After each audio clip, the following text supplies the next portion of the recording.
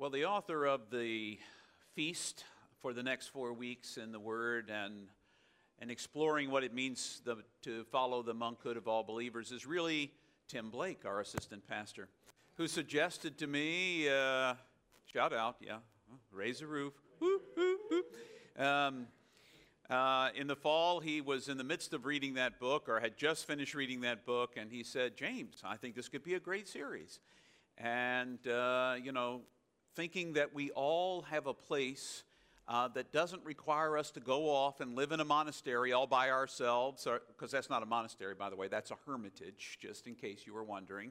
A monastery is a place where you gather with other folks of Christian background and hold one another accountable and live a life that is built around Christ. And the truth is, that's really what we're all supposed to do, whether or not we live in separate spaces or not.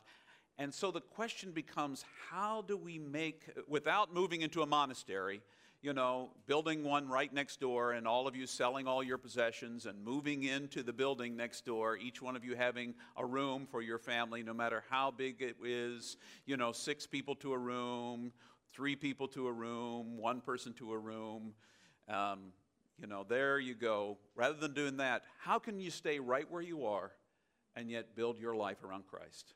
That is a question worth asking. That is a question worth pursuing for each one of us. Whatever work we do, wherever we find ourselves, whatever our focus is, how do we get there? And is it possible for us who live lives that some people would call secular to do that?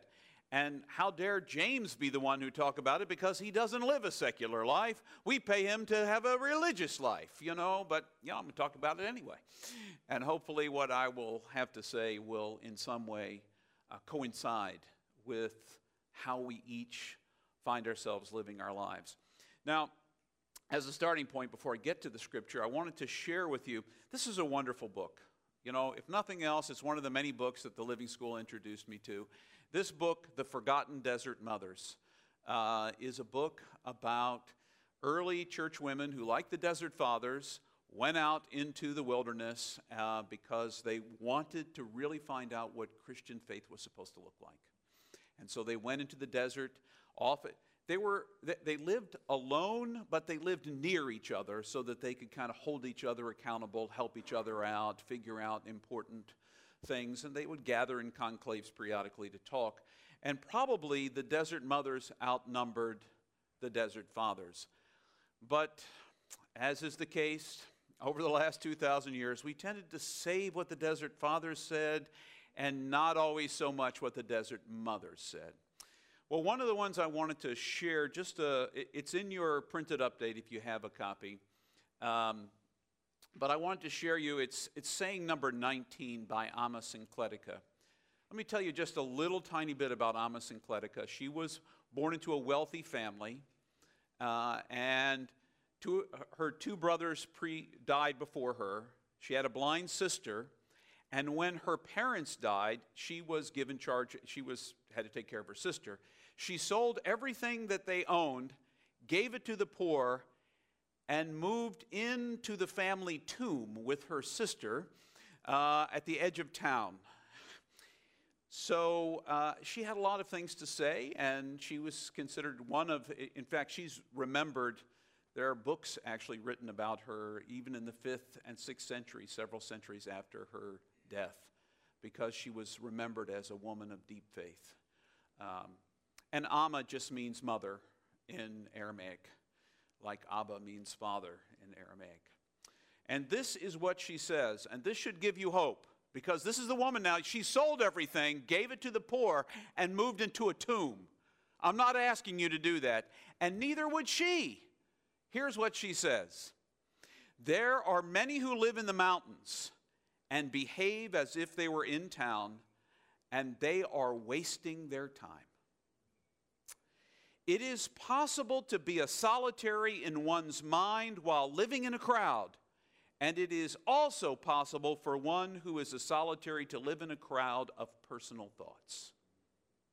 It is possible for you in a crowd, in the craziness of work and driving and family and shopping and eating and sleeping, if you fit that into your busy schedule, all of those pieces, raising a family, it is possible for you to be, at least according to Amos Sinclair, a solitary, a person who finds a grounding in God and can live in such a way that your life reflects the goodness of Christ everywhere, all the time. Now, even before Amos Sinclair was writing that,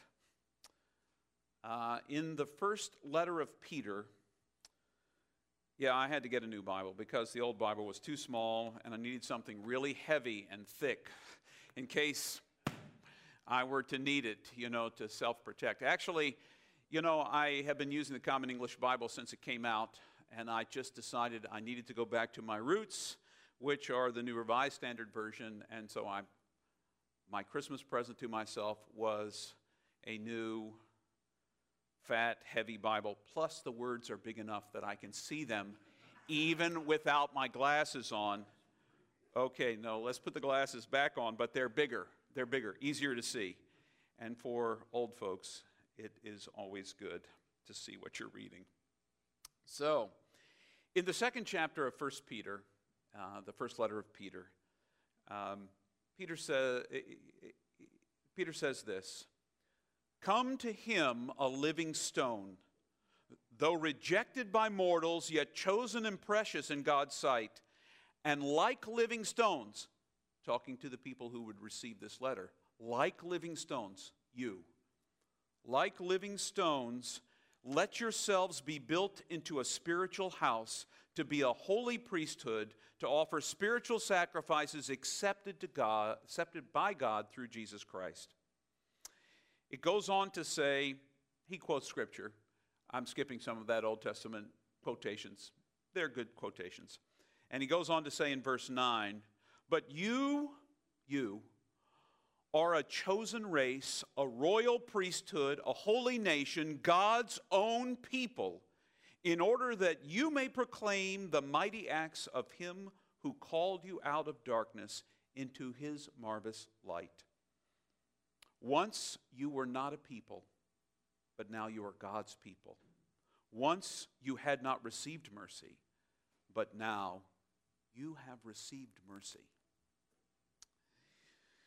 As I looked at the text for 1 Peter this week and began to think about this beginning, about the need for us to find a space within, I thought about how crazy our lives are. All of you. I know how crazy your lives are. You can be retired. You can have a full-time job. You can be holding 3 full-time jobs. You can have children. You cannot have children. No matter what situation you find yourself in, your life is jam-packed full of stuff going on all the time. You are making things happen. You're going to school. You're coming home from school. You're doing homework. You're playing 17 sports. Your parents are your tutors, as well as your taxi drivers, as well as all of these things are just going on all the time. And even if it's not, work today has become something more than an 8-hour-a-day kind of deal. Now you carry those devices. I took mine out of my pocket because sometimes it goes off during worship when Linda's tweeting worship. It's going zzz, zzz, zzz, and eventually I lose track. Oh, I must have been saying really cool things. What was I saying again? So I had to take that out of my pocket. But they can be in touch with you 24 hours a day, 7 days a week. I remember when I was first a United Methodist pastor in 1983. And if you wanted to get in touch with me, you could leave a message at home if I wasn't there, or at the office. But anywhere in between was space. So if I were visiting you in the hospital, you wouldn't have to worry that while I was trying to listen to you, my phone would be going off in my pocket because somebody else wanted my time and distracted me from actually physically being present with you, as well as spiritually. But today, there is always things taking up space. We can't even go to dinner with someone we love without pulling out the phone to be somewhere else other than with the person we love. Because that's what it is. That's what it is. It is an addiction that has sucked us into another world. How can we ever find space inside of ourselves if we're always just pouring more stuff in there? Well, 1 Peter has some hints for us. Leading up to the section I just read for you. In chapter 1, verse 13, it says this, "Therefore prepare your minds for action. Discipline yourselves. Set all your hope on the grace that Jesus Christ will bring you when he's revealed." Discipline yourselves. You know, actually answering your phone is a discipline. It's a choice. Actually reading every text as it comes in and responding immediately is a choice. How many of the texts are world-altering for you that come into your phone? I don't know. Maybe 2 or 3. You know, I know it was world-altering for me when my watch went off on Friday and I discovered that my denomination was divorcing, or at least was thinking about it, and they had written letters of intent. And we'll see what the contract looks like afterwards. Yes, it interrupted my life and it threw me off my game. And I shouldn't have even looked. I should have just been present with the next person that I gave cereal to. What kind of cereal can I provide for you today? Something sweet? Something delightful? Yes, I have a shelf full. Oh, and snacks. Don't let me ever forget snacks. Juice. Of course we have juice. I would love to provide it for you. But instead I was like, oh, great. Why did they do this on Friday morning? And within a few moments, I had heard from folks that I love. What does this mean, James? I don't know. I just found out myself. And by the way, I'm at the pantry. Let me feed the food to the people who are hungry, which is probably much more important than whether or not we break up as a church or not. But that's neither here nor there. The truth is, it is so distracting to be alive. There is always something to catch our attention, to pull us away. And if we need to anesthetize ourselves, just turn on the television. You know. And I don't mean the news channels, because that does not anesthetize me. That winds me up, if anything. But I'm talking about some harmless Netflix program, as if there is such a thing, that I can binge watch for 8 episodes or more, like I have that time. But when I need to be anesthetized, there is Netflix, or Amazon Prime, or HBO on the go, or, you name it, I've got it. And Netflix doesn't even really give me a choice. It just plays program after program after program. Virgin River. I watch that. Don't. Don't. 8 episodes of Paplum, but go ahead. If you want to now, you can see how I wasted 3 lunch periods of my week during my time off. Don't do it. Don't do it. How distracted are we? No wonder there's no space for us to be present with one another, let alone to be present with God. We don't make the space in our lives, but to do so would require a kind of discipline. If you need to respond immediately, respond immediately. But sometimes, maybe you can wait 5 minutes. You hear your phone go off, and you let it sit. I don't know what would happen. Now, if you have a really important job that, makes decisions about whether the world will end tomorrow, then maybe you need to answer that right away, because it would be nice if it stayed around. But chances are, 5 minutes is not going to break the world. And maybe waiting to respond. And sometimes, quite frankly, I've gotten texts or emails from someone who stirred me up to a place where I said, this wasn't my Friday experience, but have stirred me up to a place where I said, I can't respond right now. I have to create a space so that when I respond, I'm responding, not reacting. Because there's a big difference between the two. And there has to be a space within me, a loving, giving, open space that I can respond to what you've said in a way that's positive. You've heard those count to 10 before you respond in anger and all those kinds of things. And you think, oh, that's kind of namby-pamby. No, it's not. How many times have you let something come out of your mouth immediately because you thought it was cute, or you thought it was good, or you thought you'd win the argument, and you lost it? You lost the argument immediately, and you spent the next week apologizing every time you saw that person. And if you live with them, oh my gosh, that's a lot. You just couldn't wait for them to go off to work, so at least you wouldn't be able to apologize for it. You wouldn't have to apologize for a little while. Whew, they're gone. I'll just save up my best apology for later on. Is there another way to say I'm sorry? I don't know. Creating a space within requires discipline. And I think the first letter of Peter says that. Wants us to know that it's out of discipline that we open our minds to the possibility of creating a space within where God can kind of begin to ambush and transform and change us. But we have to be disciplined enough to stop, to slow down. Okay, if you can't wait 5 minutes to respond to your phone, can you wait 1? Can you do 60 seconds without immediately looking at, my text just went off. I know I'm talking to you right now, but maybe it's something really interesting, not you. Really? Because that's what I see you saying. When you're talking to me and looking at your phone, I'm saying, okay, we're not here. You're somewhere else. I don't know where somewhere else is, but apparently I'm not that interesting. Now, if you all are all tweeting the service because it is so amazing and insightful, that's okay. I'm expecting that of you. But I'm talking about that normal kind of stuff. 1 Peter goes on to say this. Instead, as he who called you is holy, be holy yourselves in all your conduct, for it is written, you shall be holy as I am holy. You shall be set apart. Now, to be set apart doesn't require moving into a whole nother location, a hermitage, a monastery.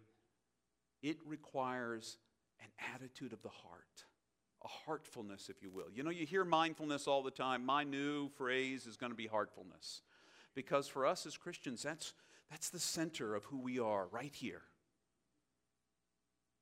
Heartfulness, a space where we can be present, set apart, so that when people want to talk to us, we're actually in the conversation. Are there people you seek out to be talking to because you know when you talk to them, they actually listen to what you say?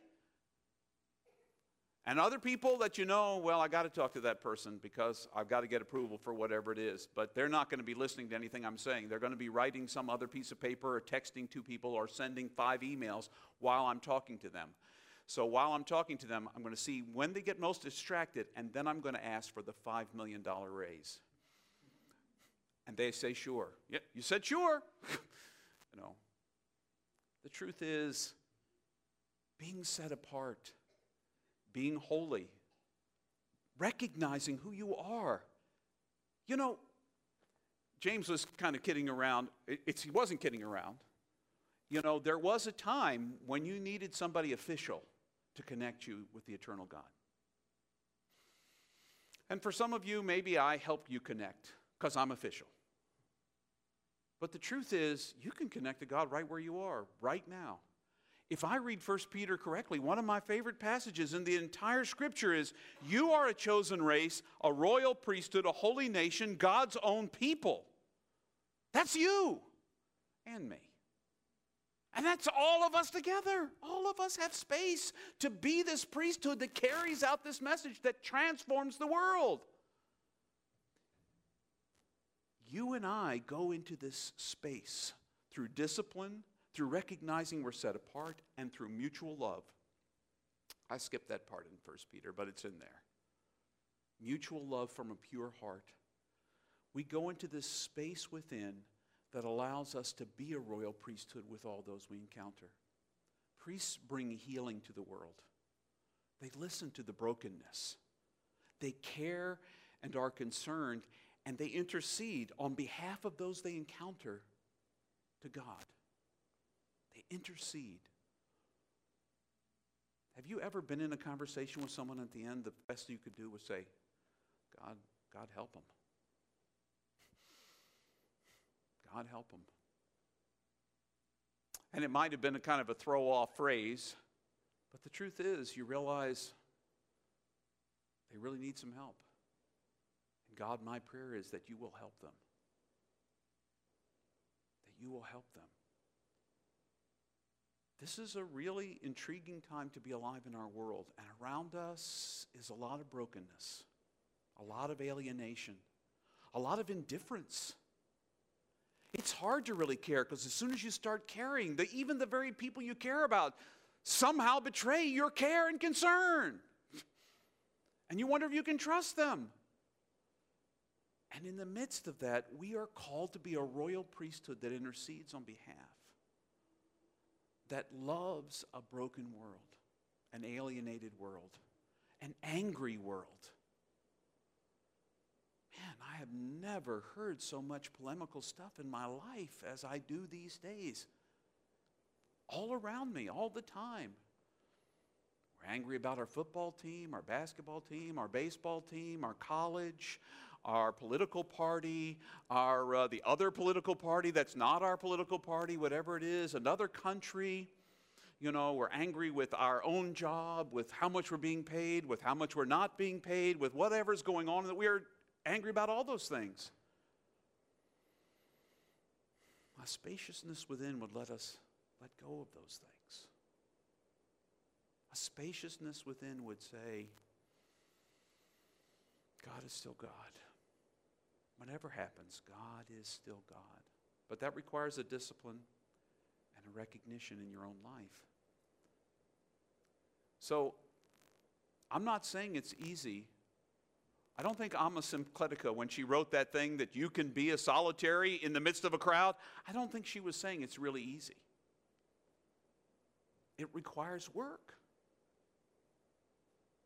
Can you make a minute when you get up in the morning just to say, thanks God for letting me have a new day to practice?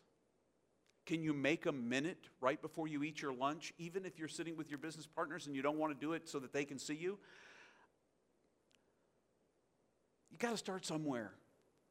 Close your eyes and be heartful for a moment. Be thankful for the food in front of you. Recognize that God has already blessed it for you, and it's a blessing that you have something to eat. Recognize that.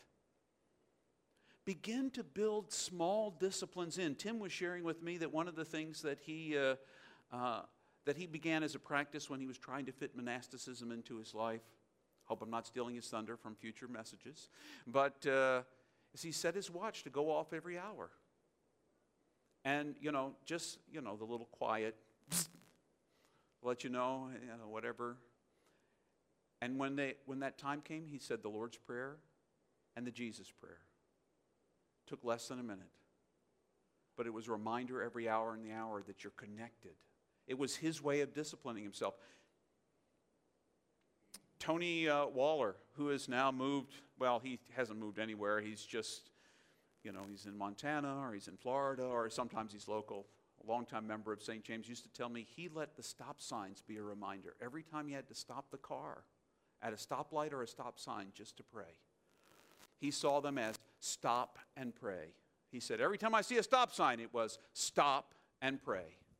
Now, don't pray too long because you will hear horns behind you, sisters and brothers. I just want to tell you. But you have a moment. You have a moment. How will you build some disciplines in so that you can really be the royal priesthood? You can make a difference wherever you are. You can change the world by being the flavor, the salt that makes it a better place. You can do that. So I challenge you, as we do these next 4 weeks, as we look at the monastic vows, next week, poverty. The week after that, chastity. The week after that, obedience. Oh, James, what are these vows that you're going to ask us to take? Wait, hear them. See how they might call you out.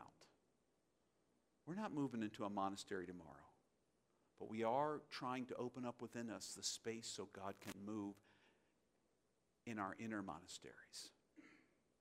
You are living stones being built into a holy place, a temple for the Lord. And you can live that out.